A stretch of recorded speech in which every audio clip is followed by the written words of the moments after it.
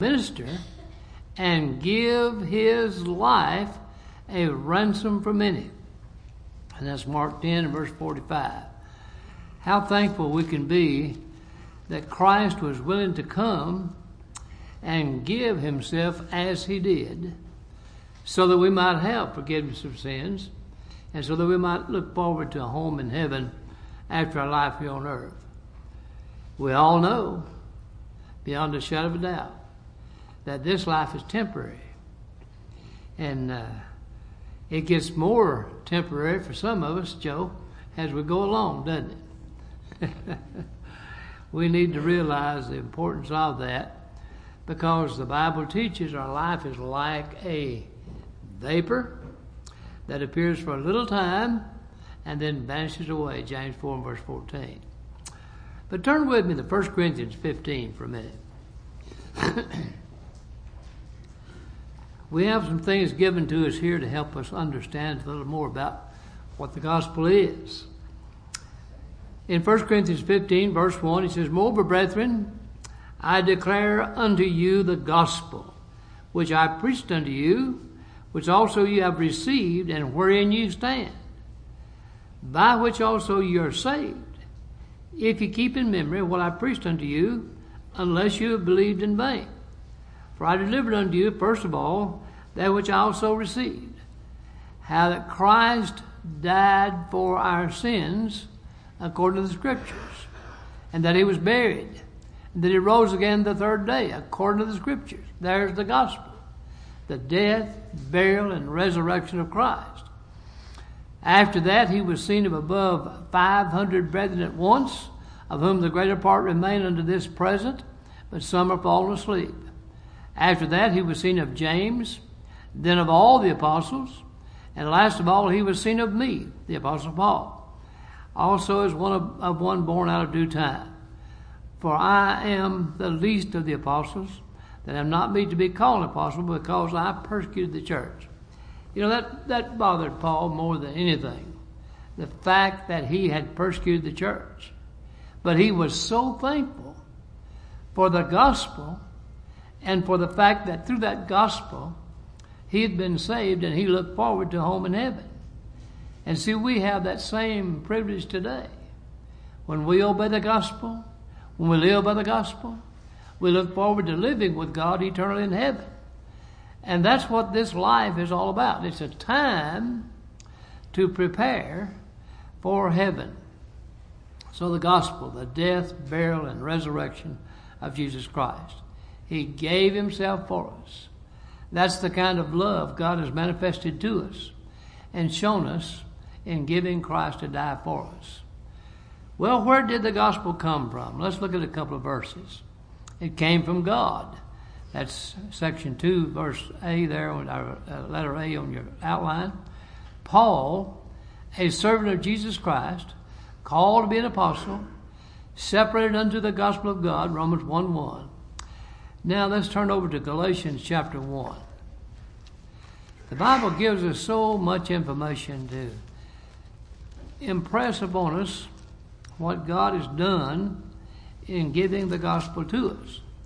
In Galatians chapter 1, let's start with the first verse. Paul, an apostle, not of men, neither by man, but by Jesus Christ and God the Father, who raised him from the dead, and all the brethren which are with me, unto the churches of Galatia.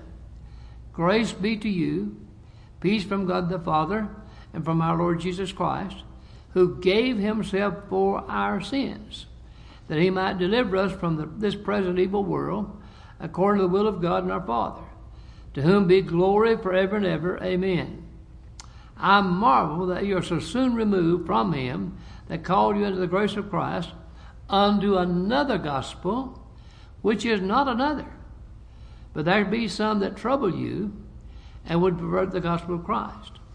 But though we, or an angel from heaven, preach any other gospel unto you than that which we have preached unto you, let him be accursed. As we said before, so say I now again, if any man preach any other gospel unto you than that ye have received, let him be accursed.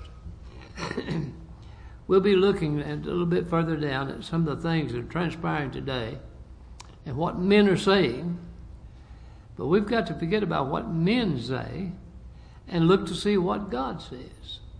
Because what God says is what's important. It's what counts. So the gospel came from God. And it is the gospel of Jesus Christ. His death, burial, and resurrection, that which he did for us, that we each one might have salvation and live eternally in heaven. If you look at 3b on your outline there, it points out, but we are bound to give thanks always to God for you, brethren, beloved of the Lord, because God hath from the beginning chosen you to salvation through sanctification of the Spirit and belief of the truth, whereunto he called you by our gospel to the obtaining of the glory of our Lord Jesus Christ. The gospel is God's calling power. It's through the gospel that we learn what God did for us in giving Christ to die on the cross for us. And we need to appreciate that. Paul said there in 2b, furthermore, when I came to Troas to preach Christ's gospel, and a door was opened to me of the Lord. He went about preaching Christ's gospel. And that gospel still needs to be preached today. That's a problem so many times today where people have quit preaching the gospel and started preaching their own ideas rather than what the Bible teaches.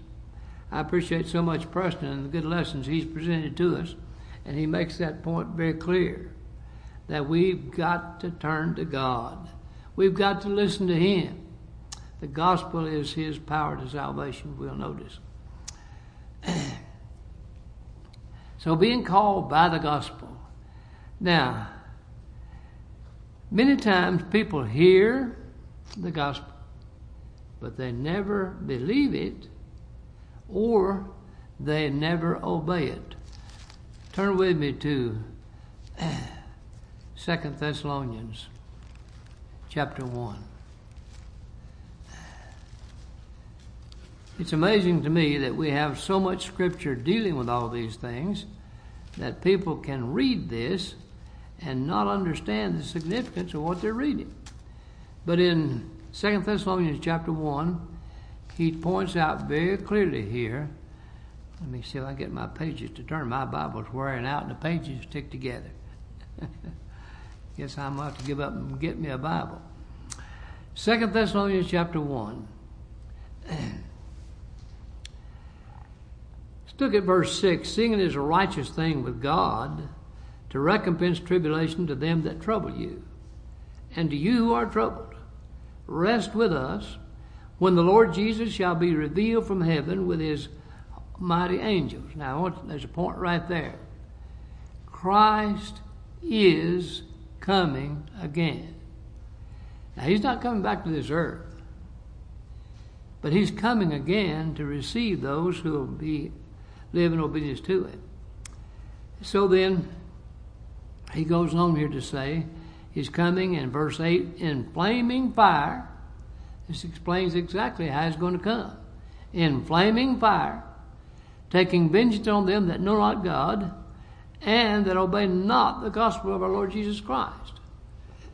Some people hear and hear and hear and never obey.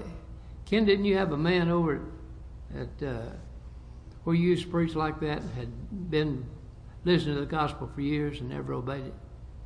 Didn't you have a man over there like that? I was thinking you did. And I've seen that so many times.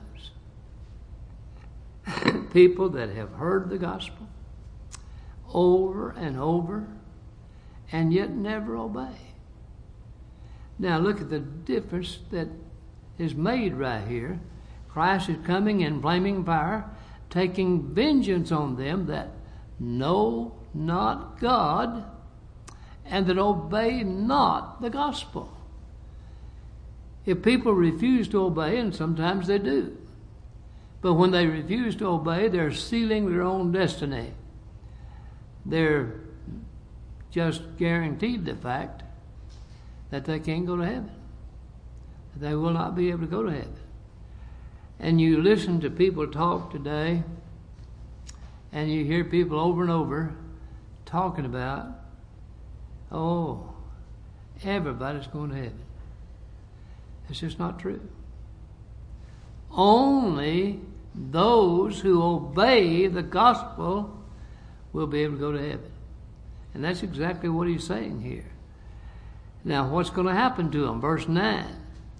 Who shall be punished with everlasting destruction from the presence of the Lord? There's a point. Never to be in God's presence. Look at all the things we enjoy in this life because of God. We've got a comfortable place here to meet, worship, to study. God's made all that possible. And we need to realize that. But for those who refuse to obey, going to be punished with everlasting destruction from the presence of the Lord and the glory of his power. When he shall come, and here again, making point very clearly that he's coming again. When he shall come to be glorified in his saints and to be admired in all them that believe, because our testimony among you was believed in that day.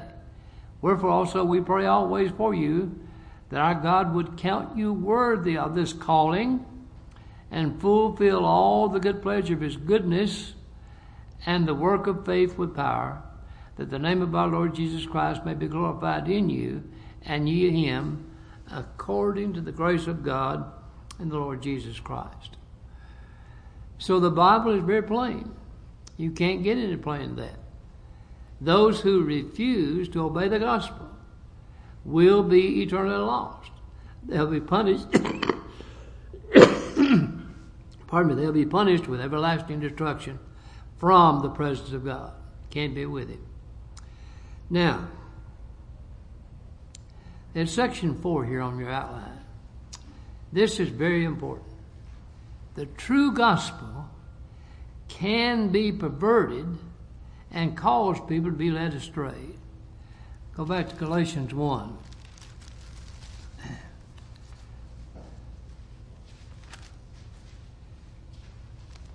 It's just amazing to me that people can read these things and not understand, or at least not accept, what's being set forth. Galatians 1, beginning with verse 1. Paul, an apostle, not of men, neither by man, but by Jesus Christ and God the Father, who raised him from the dead, and all the brethren which are with me unto the churches of Galatia. Grace be to you, peace from God the Father, and from our Lord Jesus Christ, who gave himself for our sins, that he might deliver us from this present evil world, according to the will of God and our Father, to whom be glory forever and ever. Amen. Now watch you at verse 6. I marvel.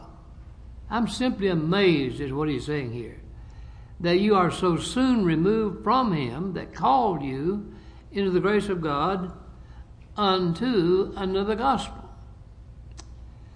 And there's where the great difficulty is. How many times have you heard people say, you don't have to be baptized to be saved? I used to have a radio program when I preached over in Cowan, Tennessee. And, of course, I preached the gospel on that radio program. And a denominational preacher had a program. He came on after I was on one time, and he said, people get on this radio station and they talk about baptism and how you have to be baptized in order to be saved. And he said, baptism has not one whit to do with your salvation. And he was very emphatic about it. So I went on the radio in the next program after that, and I quoted 1 Peter 3:21. The like figure whereunto baptism doth also now save us. I read that verse, and I simply said, some men get here on the radio station and say you don't have to be baptized to be saved. But God says you do. Whose word are you going to take? Will you take these men's word, or will you take God's word? And I read it again. He never did get back on radio and say anything else about it. That stopped that altogether. But it is made clear here that the gospel can be perverted, and that's being done so many times today. And 1 Peter 3:21 is right there on your outline at 4D. The like figure whereunto even baptism doth also now save us, not the putting away of the filth of the flesh, but the answer of a good conscience toward God by the resurrection of Jesus Christ. So baptism saves us, Peter says. And since everything he wrote came from God, that's what God says. And we need to realize that. Now, we have this great example in Acts 2. When the people on the day of Pentecost heard the great sermon preached on the day of Pentecost, and when they asked, men and brethren, what shall we do? They got an answer. And the answer was right there on your, at E, 4E on your outline, repent and be baptized, every one of you, in the name of Jesus Christ for the remission of sins, and ye shall receive the gift of the Holy Ghost. That's Acts 2 and verse 38. Was their question answered? Men and brethren, what shall we do? Repent and be baptized. And that's just as applicable to you and I today as it was to those people on the day of Pentecost. And if we're going to have a home in heaven, we've got to do that. Now notice there at 4F on your outline. When one is baptized, he or she is baptized into the death of Christ. Notice the scripture. Know ye not that so many of us as were baptized into Jesus Christ were baptized into his death. Therefore, we're buried with him by baptism into death, that like as Christ was raised up from the dead by the glory of the Father, even so we also should walk in newness of life. Romans 6, verses 3 and 4. Now then, where did Christ shed his blood? When did he shed it? On the cross. When? After his death. He shed his blood, which is the only thing that can take away sins. Water doesn't take away our sins. My uncle, I used to have round and around with him about what the Bible teaches, and he was a member of a religious denomination and very involved in it. And he said, there you go again, preaching that water can save you. I said, Edgar, you have never heard me say that water saves you. The blood of Christ saves, and without the blood of Christ, you can't have forgiveness of sins. And the only way to contact the blood of Christ is through being baptized into his death, where he shed his blood. And that's exactly what Paul's talking about in Romans 6, verses 3 and 4. So then, we need to understand that many times today, people are perverting the gospel. They're teaching things that are contrary to what the Bible reveals. Now, another area, look at section 5 there. The gospel is perverted when the worship to God is not in spirit and in truth. And there's John 4:24, which very plainly states, God is a spirit, and they that worship him must worship him in spirit and in truth. That's John 4:24. People today have perverted the gospel. I've talked to a number of people over the years. Oh, instrumental music is all right. God didn't say we couldn't use it. No, He didn't. But He did tell us what we are to do. And that's the thing we have to remember. There it is. The Scripture plainly teaches, speaking to yourselves in psalms and hymns and spiritual songs, singing and making melody in your heart to the Lord. That's Ephesians 5, verse 19. What did He say we're to do? Sing. Did He say sing and play? No. He said sing, making melody where? In your heart. In your heart. So the command is very plain. When it comes to worship, we're to sing. And those who are coming along today and adding an instrument to that are perverting the gospel. And how sad that is, because it's going to cause a lot of people to be lost. Then the other verse there, Colossians 3:16, let the word of Christ dwell in you richly in all wisdom, teaching and admonishing one another in psalms and hymns and spiritual singing with grace in your hearts to the Lord. Colossians 3 verse 16. Now, we've studied recently about the value of the Old Testament. Turn with me to the book of Leviticus. Leviticus chapter 10.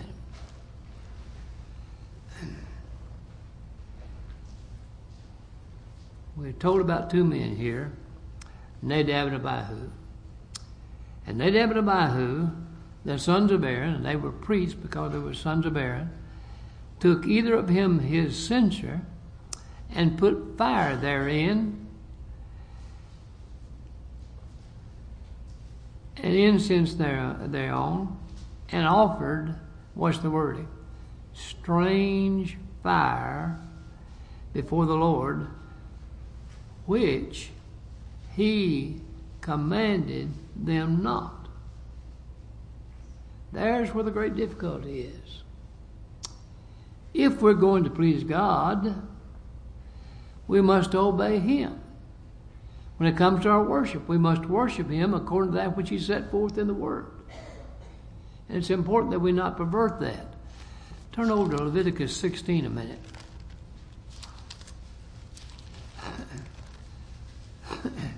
Look at verse 12. Well, I'll start with verse 11.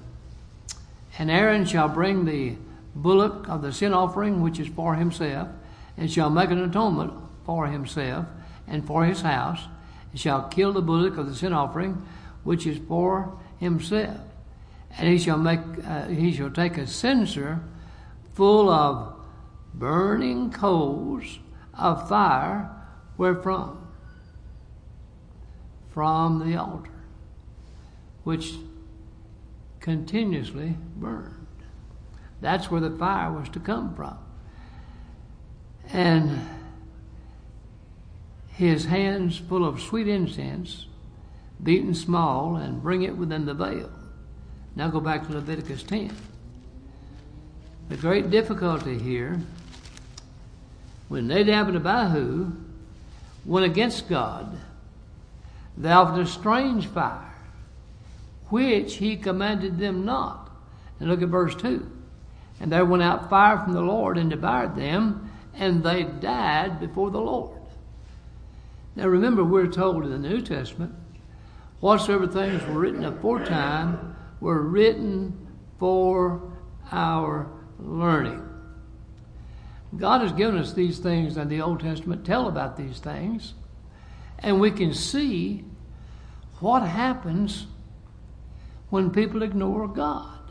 And that's exactly what Nadab and Abihu did. They didn't care where He said to get the fire. They offered strange fire, and as a result, fire went out from the Lord and devoured them. Now, the Lord doesn't work that way today. But He's told us that there is a day coming when He will take vengeance against them that obey not God.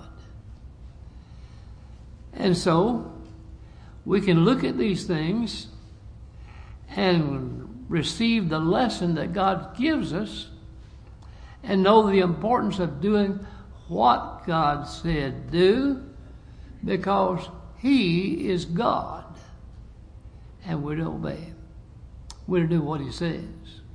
And when we don't, we have great difficulty, because Christ is coming, and when He comes, He's going to take vengeance on those that do not know God and that do not obey the gospel. And worship to God must be in spirit and in truth. And unless we do practice it in spirit and truth, then we're going to have vengeance when God comes, when Christ comes.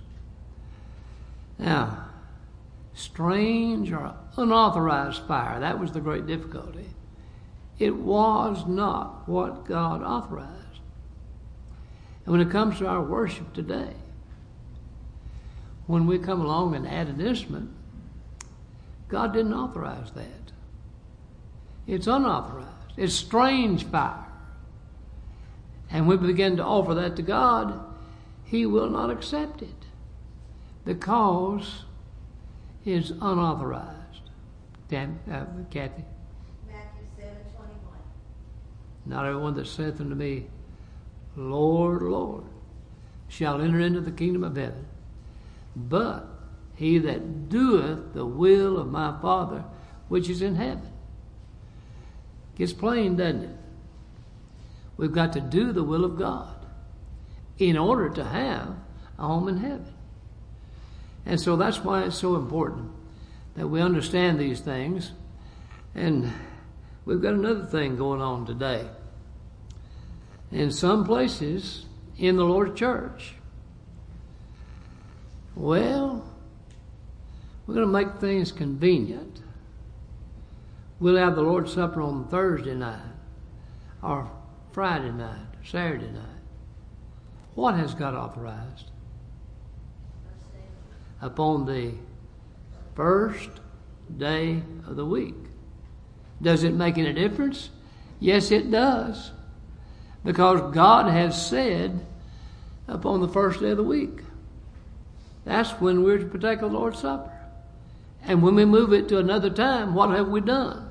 We have perverted the gospel of Christ. We've gone against what God teaches. And we'd be a sad, sad situation on the day that Christ comes. So then, strange fire cost Nadab and Abihu their lives. God burned them up. He's not going to burn us up like that, but He's going to cast us away if we pervert the gospel, refuse to live by it, refuse to obey it. Then we can rest assured we'll be lost. We'll be eternally separated from God. I know that we can't really picture eternity, because everything in this life is temporary. It's hard sometimes for us to see that. But Joe and I both can tell you we're getting on the short end of the stick, aren't we, Joe? Yeah. And so, it's important that we stay in obedience to the gospel, that we obey the gospel the way that the Bible teaches we're to obey it. And when it comes to our worship and service to God, all things must be as set forth in the gospel. And when God gave us all these things in the Old Testament, those things help us. Bobby, I think you taught on this.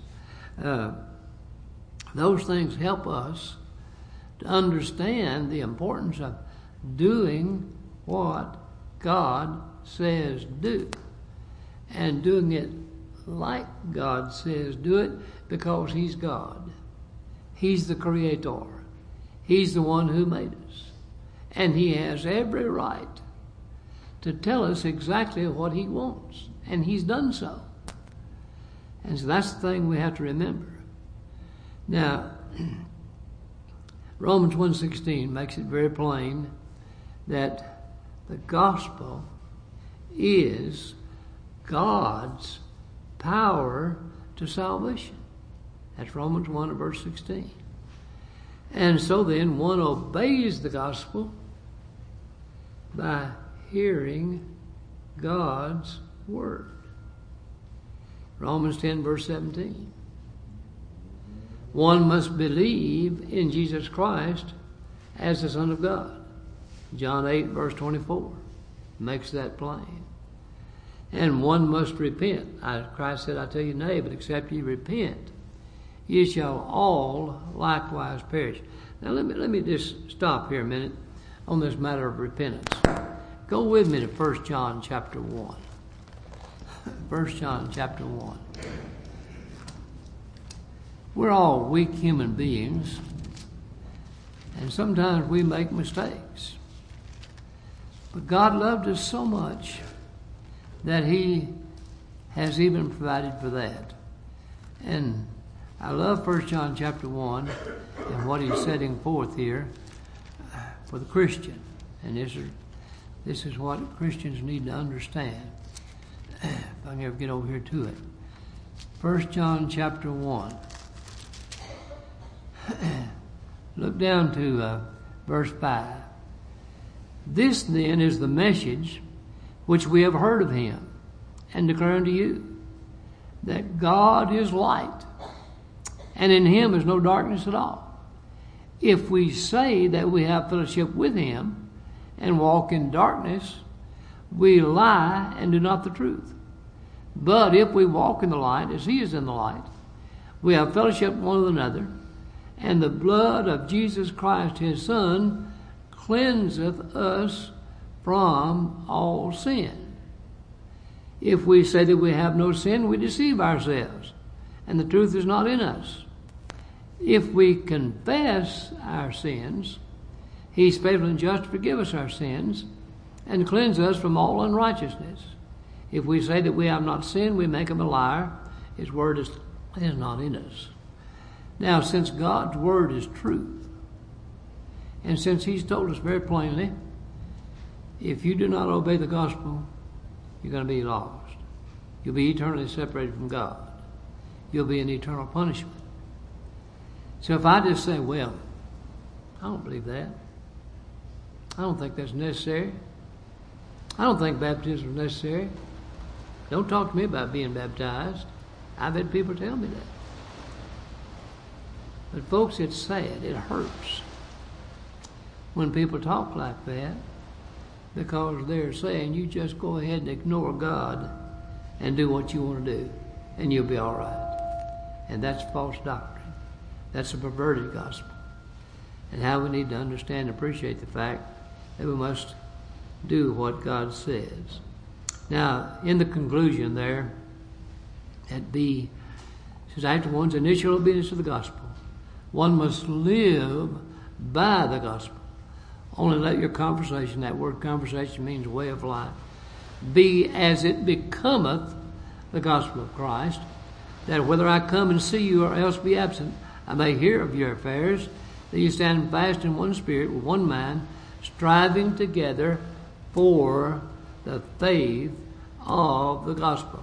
Philippians 1:27. So then, it's totally necessary that people obey the gospel. And after obeying the gospel initially, by being baptized into Christ for remission of sins, then it's a matter of living by the gospel. Living by what the Bible teaches, that we might be pleasing to God. Well, I don't know how it could be any plainer than what God has set forth for us. I don't think there's anything that's hard to be understood if we'll just accept what God says. And so when it comes to initial obedience, one must come to Christ. One must believe in Christ as the Son of God, one must repent, make up his mind he won't live in sin anymore, but that he'll be obedient to God. He'll live by the gospel. And then live faithfully so that he'll be saved eternally. And when one is baptized into Christ for remission of sins and lives faithfully, he looks forward to living with God eternally in heaven. How thankful we can be for that. Tonight, if you've never obeyed the gospel, we urge you to do that, because unless you obey, you can't go to heaven. But if you'll come to Christ on his terms, if you do what he says, by believing, repenting of your sins, confessing the name of Christ, and being baptized, that's obeying the gospel. And then if you'll live by it, you can go to heaven. You need to come to Christ. Come while we stand and while we sing.